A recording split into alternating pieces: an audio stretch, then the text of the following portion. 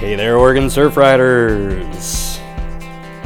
It's Tuesday, February 4th, 2020, and welcome to another edition of Pliben's Policy Podcast.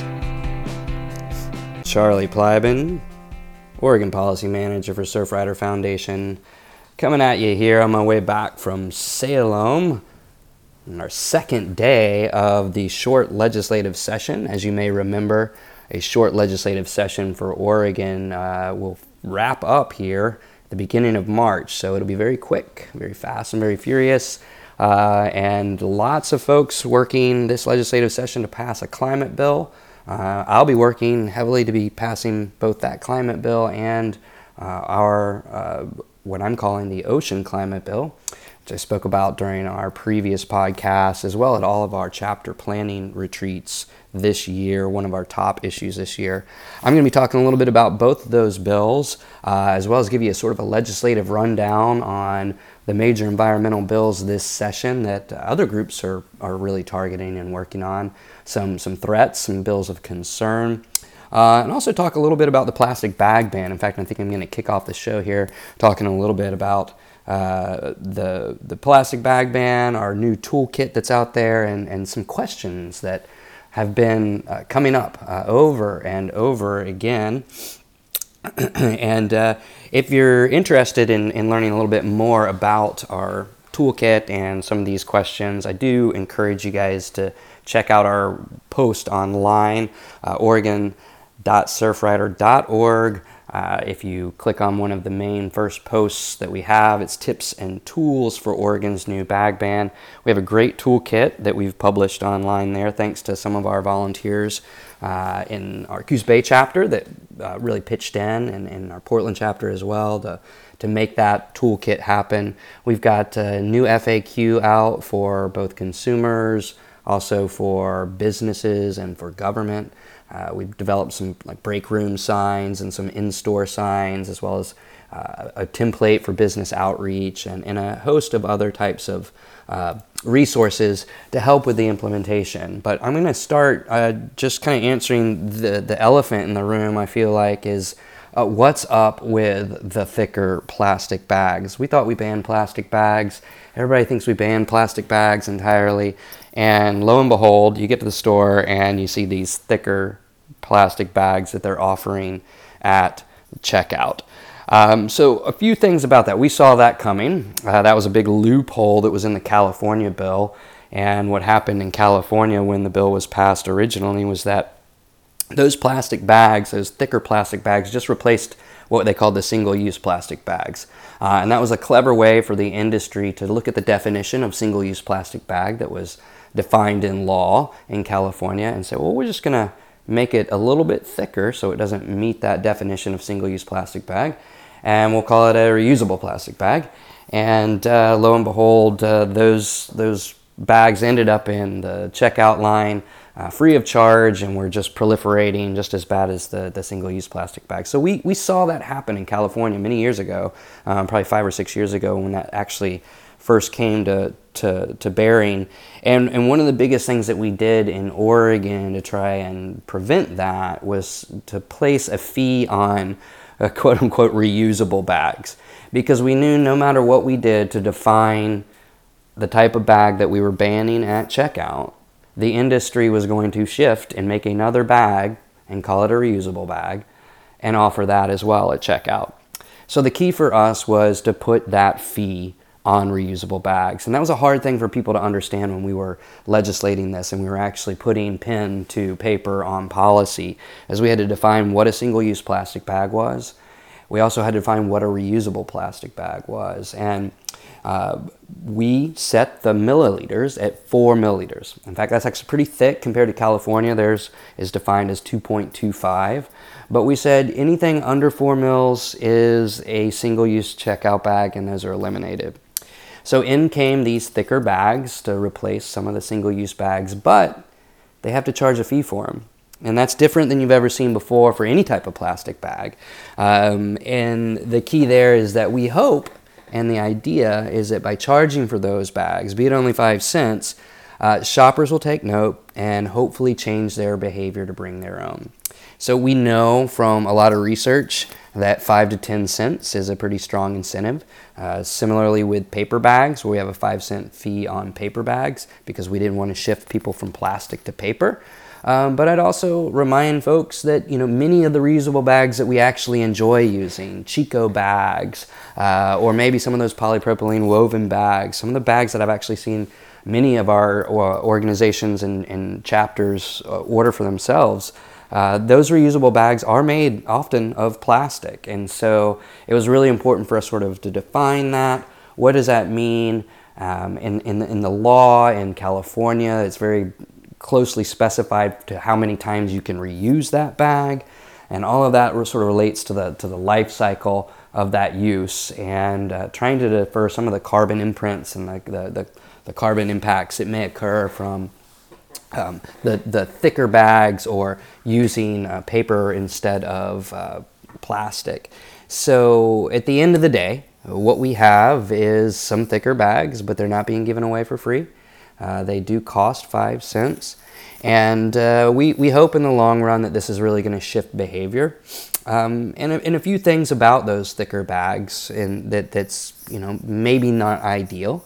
But in addition to not being free, they're less likely to blow around in the environment, like the single-use bags that we were used to seeing. And they're more likely to be reused. I can say for myself, there are times when a plastic bag of sorts can be handy. And I will reuse a bag like that if I accidentally end up with it. And last I would mention is that those single-use plastic bags that were really thin, those require virgin plastic to make. They actually require to be made. They have to be made out of virgin plastic, which we all know has its impacts on the environment. The use of fossil fuels and other things to create those. These thicker bags actually can be made from recycled plastic and are more likely to be made from recycled plastic. So they have a few things going for them, even though they're not ideal. So, I just would like to explain all of this to folks, and I encourage you to check out our post on this and our toolkit as well online, oregon.surfrider.org, to learn a little bit more. But be a good outreach person for Surfrider. Do your part to sort of explain and educate to individuals why this is the case. Do your part to help other individuals understand the law and why it is what it is, and that we can't just ban all plastic bags, period. There are some uses for plastic bags. There is the need for some plastic bags, and we would like for everybody to be using reusable bags, but at the end of the day, it's likely that we're still going to see some of these around. Hopefully they're not having the same sort of impact on the environment that we've seen with the single-use bags. A couple other things with the new bag ban. Again, don't blame the cashier. You may encounter a few businesses and other places that they're not quite up to speed yet with implementing it, or maybe they don't really understand the law. And I encourage you to help them get on board rather than police them on board. And so that means, so helping them out, giving them some of the tools that we've developed here on our website and are sharing online. Having conversations with them rather than accusations. Those are great ways to sort of encourage individuals to be supportive of this. And at the end of the day, if you're not able to be the messenger there, you might consider, or you might need to talk to somebody within your local municipality about code enforcement and compliance. And just like a lot of other code issues, it's not straightforward for enforcement. And so it really relies on compliance or complaints for those things to sort of take hold. Remember, we're only, just a month into this law, and it's a new one, and it's a big one, guys. This is a bill and a law that impacted every single Oregonian. It impacted every single business in the state of Oregon, and that's a really big deal. When you impact that many individuals, there's gonna be some coffee room conversations. There's gonna be some dinner table conversations. You probably heard today at the top of the hour, every hour on OPB, they were asking for your feedback on the plastic bag ban. So I hope that you take them up on that, encourage your support and others' support for the ban. I've heard from some of our policy experts, this is one thing that we're going to have to really push the support for up to about 2 years if we want to battle any potential referendums or referring this to the ballot, like what happened in California. In fact, when they passed it in California, it was recalled and went to the ballot and then upheld by the voters. But that cost a lot of money and a lot of time, and we don't want to see that happen here. So enough about the plastic bag ban. I'm going to move on now and talk about what will be our biggest legislative initiative this session. Something I've dubbed the Ocean Climate Bill. Now, the Ocean Climate Bill I talked about on our last podcast. It's Senate Bill 1554, and it was introduced by Senator Arnie Roblin, who's a Democrat out of Coos Bay in District 5. But it's also co-sponsored by Republican David Brock Smith, District 1 down on the South Coast. And I think that's really, in this climate, no pun intended, I think it's quite as significant that both a Republican and Democratic legislator are the chief sponsors of this bill. The bill, I'll just quickly mention again from our last podcast, I kind of explained that it does a few things. Primarily, it allocates resources to the science, the adaptation, and the mitigation of ocean acidification and hypoxia. So a reminder that ocean acidification is that lowering of the pH in our ocean, a direct result of excess carbon in our atmosphere. Hypoxia, more of a natural event, but also somewhat exacerbated by nutrient runoff and pollution in our environment, as well as CO2. Those things can exacerbate it. Hypoxia is the lack of oxygen in the water. And so we get into really low oxygen conditions, and that can be very harmful for many of the critters that are important to us. Big news around ocean acidification just came out last week. There was some science published that recognized that our Dungeness crab fishery is going to be impacted and is being impacted. In fact, some of the chemical receptors and the developmental stages of young crab larvae are being impacted by ocean acidification. And that's something that we really need to get a handle on. So we've already seen this in our oyster industry and in our shellfish industry. So this is an area where we really need to get ahead of it.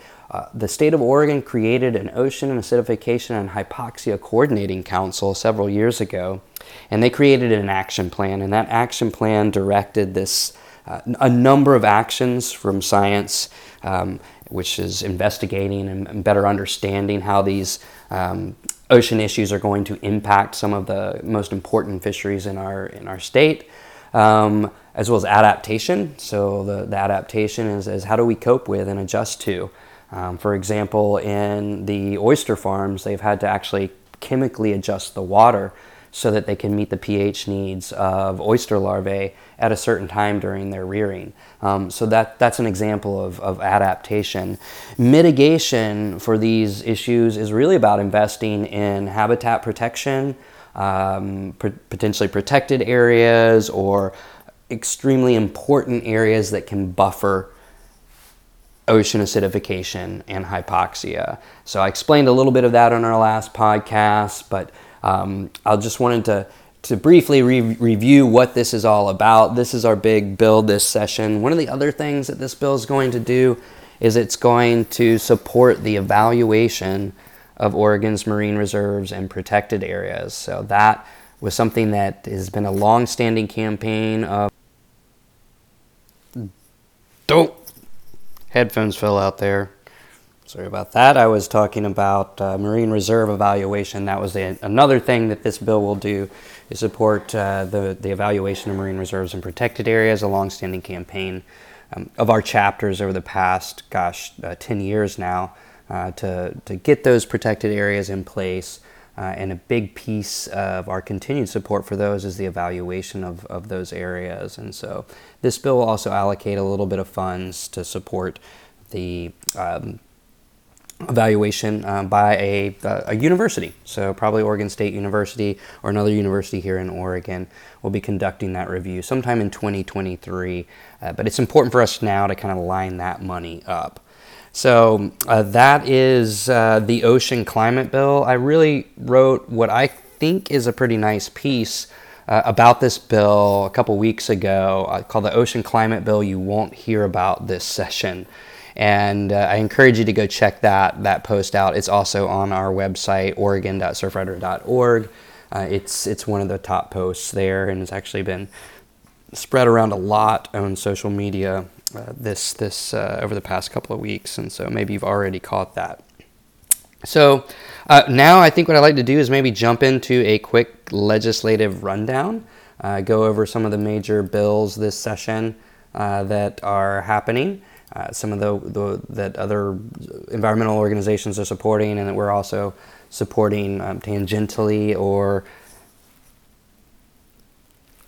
through our participation in the what's known as the Oregon Conservation Network. And the Oregon Conservation Network is a consortium of a lot of different environment groups: Thousand Friends of Oregon, Association of Oregon Recyclers, Audubon Society, Oceana, Oregon Coast Alliance, Riverkeepers, Water Watch, Climate Solutions, and we're part of this big collective of environmental organizations that pool our efforts to lobby in Salem. So I'm going to do a quick rundown of our sort of primary issues that the environmental community will be working on. The biggest one is Senate Bill 1530.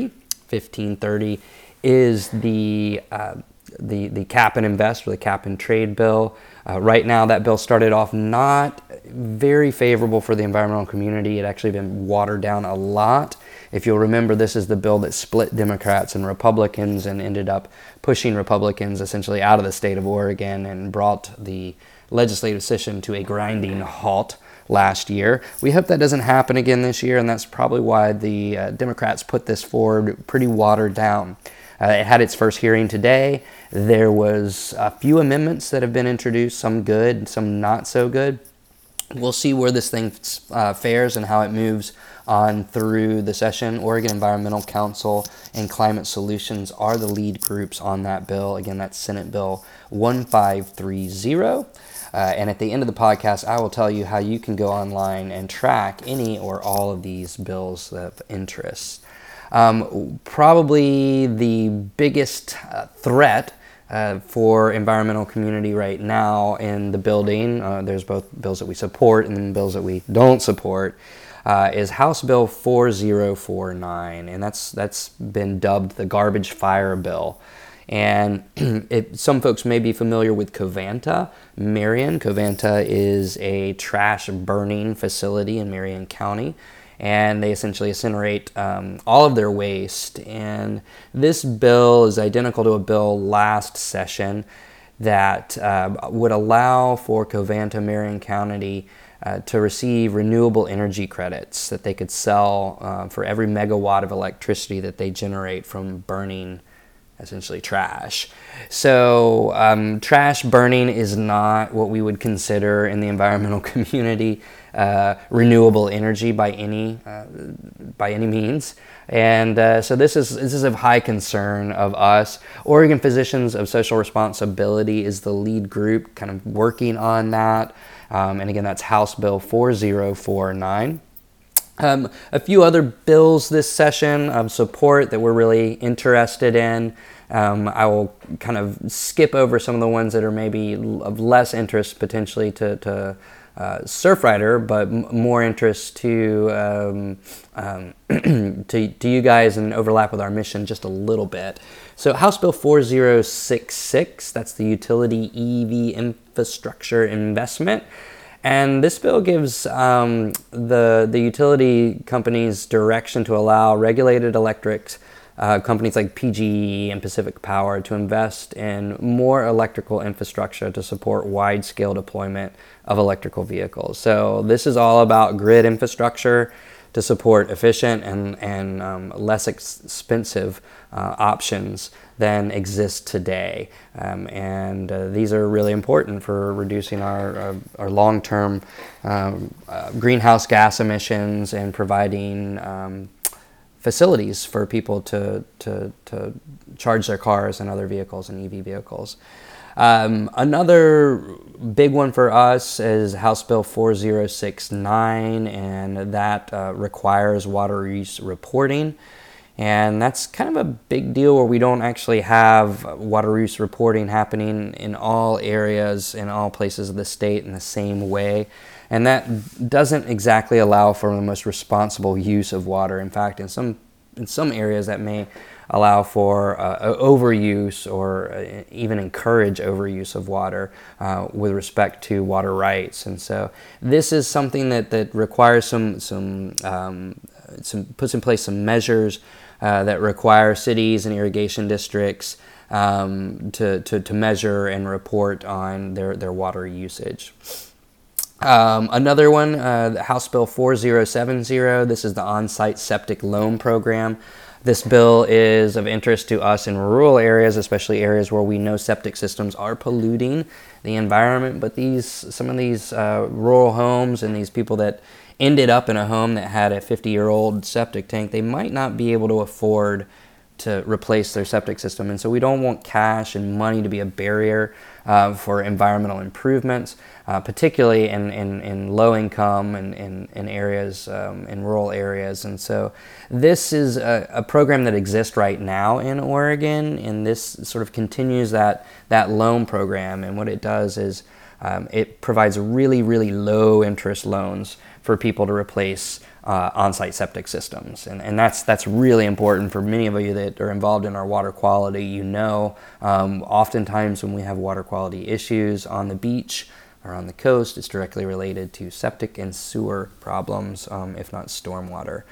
So that's another big one that we're interested in supporting. The League of Women Voters is actually taking the lead on that bill. And then last, I would mention the addressing harmful algal blooms. That's another bill, House Bill 4071, and that's going to direct DEQ to purchase certain lab equipment and provide health authority staffing to address harmful algal blooms. And as you all may remember from last year, there was a bit of a scare with some source water in different areas, particularly around Salem and Hillsborough, that directly had to do with harmful algal blooms. And so our state agencies weren't exactly equipped to cope with that. And so this is a bill that will provide some funding to DEQ and the Oregon Health Authority to help address those harmful algal blooms. That's probably the biggest ones that I'll touch on right now. There's some other stuff with respect to well water testing. And there's also a fossil fuel infrastructure bill and some other bills we're watching and kind of have some concern on. But those are the main ones that I kind of feel like overlap with our interest as Surfrider members and Surfrider volunteers out there in the field doing the good work to keep our mission strong in the state of Oregon. So how can you keep track of these bills? How can you follow them? You go to the Oregon Legislative Information System, and if you just type in OLIS.gov, that will pop up Oregon's Legislative Information System. Up in the top right-hand corner, there's a button that says Bills. You click on Bills, and you will be able to find any and all the bills that I talked about by either typing in their number or you can use a keyword. And so there's a little selection there that says number or text, and you just click number and you can put in Senate Bill 1554, and you can actually sign up for email alerts, so it'll tell you what's happening, when things are happening with those bills, and how to get more involved. So first opportunity for involvement is this Friday on Senate Bill 1554. And there will be a hearing on that bill that I will be in Salem to testify in support of. And just that's our ocean climate bill. So a little long in the tooth today. It's coming in around 25 minutes. And so I'm going to go ahead and cut myself off there. Hope you guys are having a great week and a great February. Let's hope February is a little sunnier than January. Here's to getting some time outside and in the water. Peace.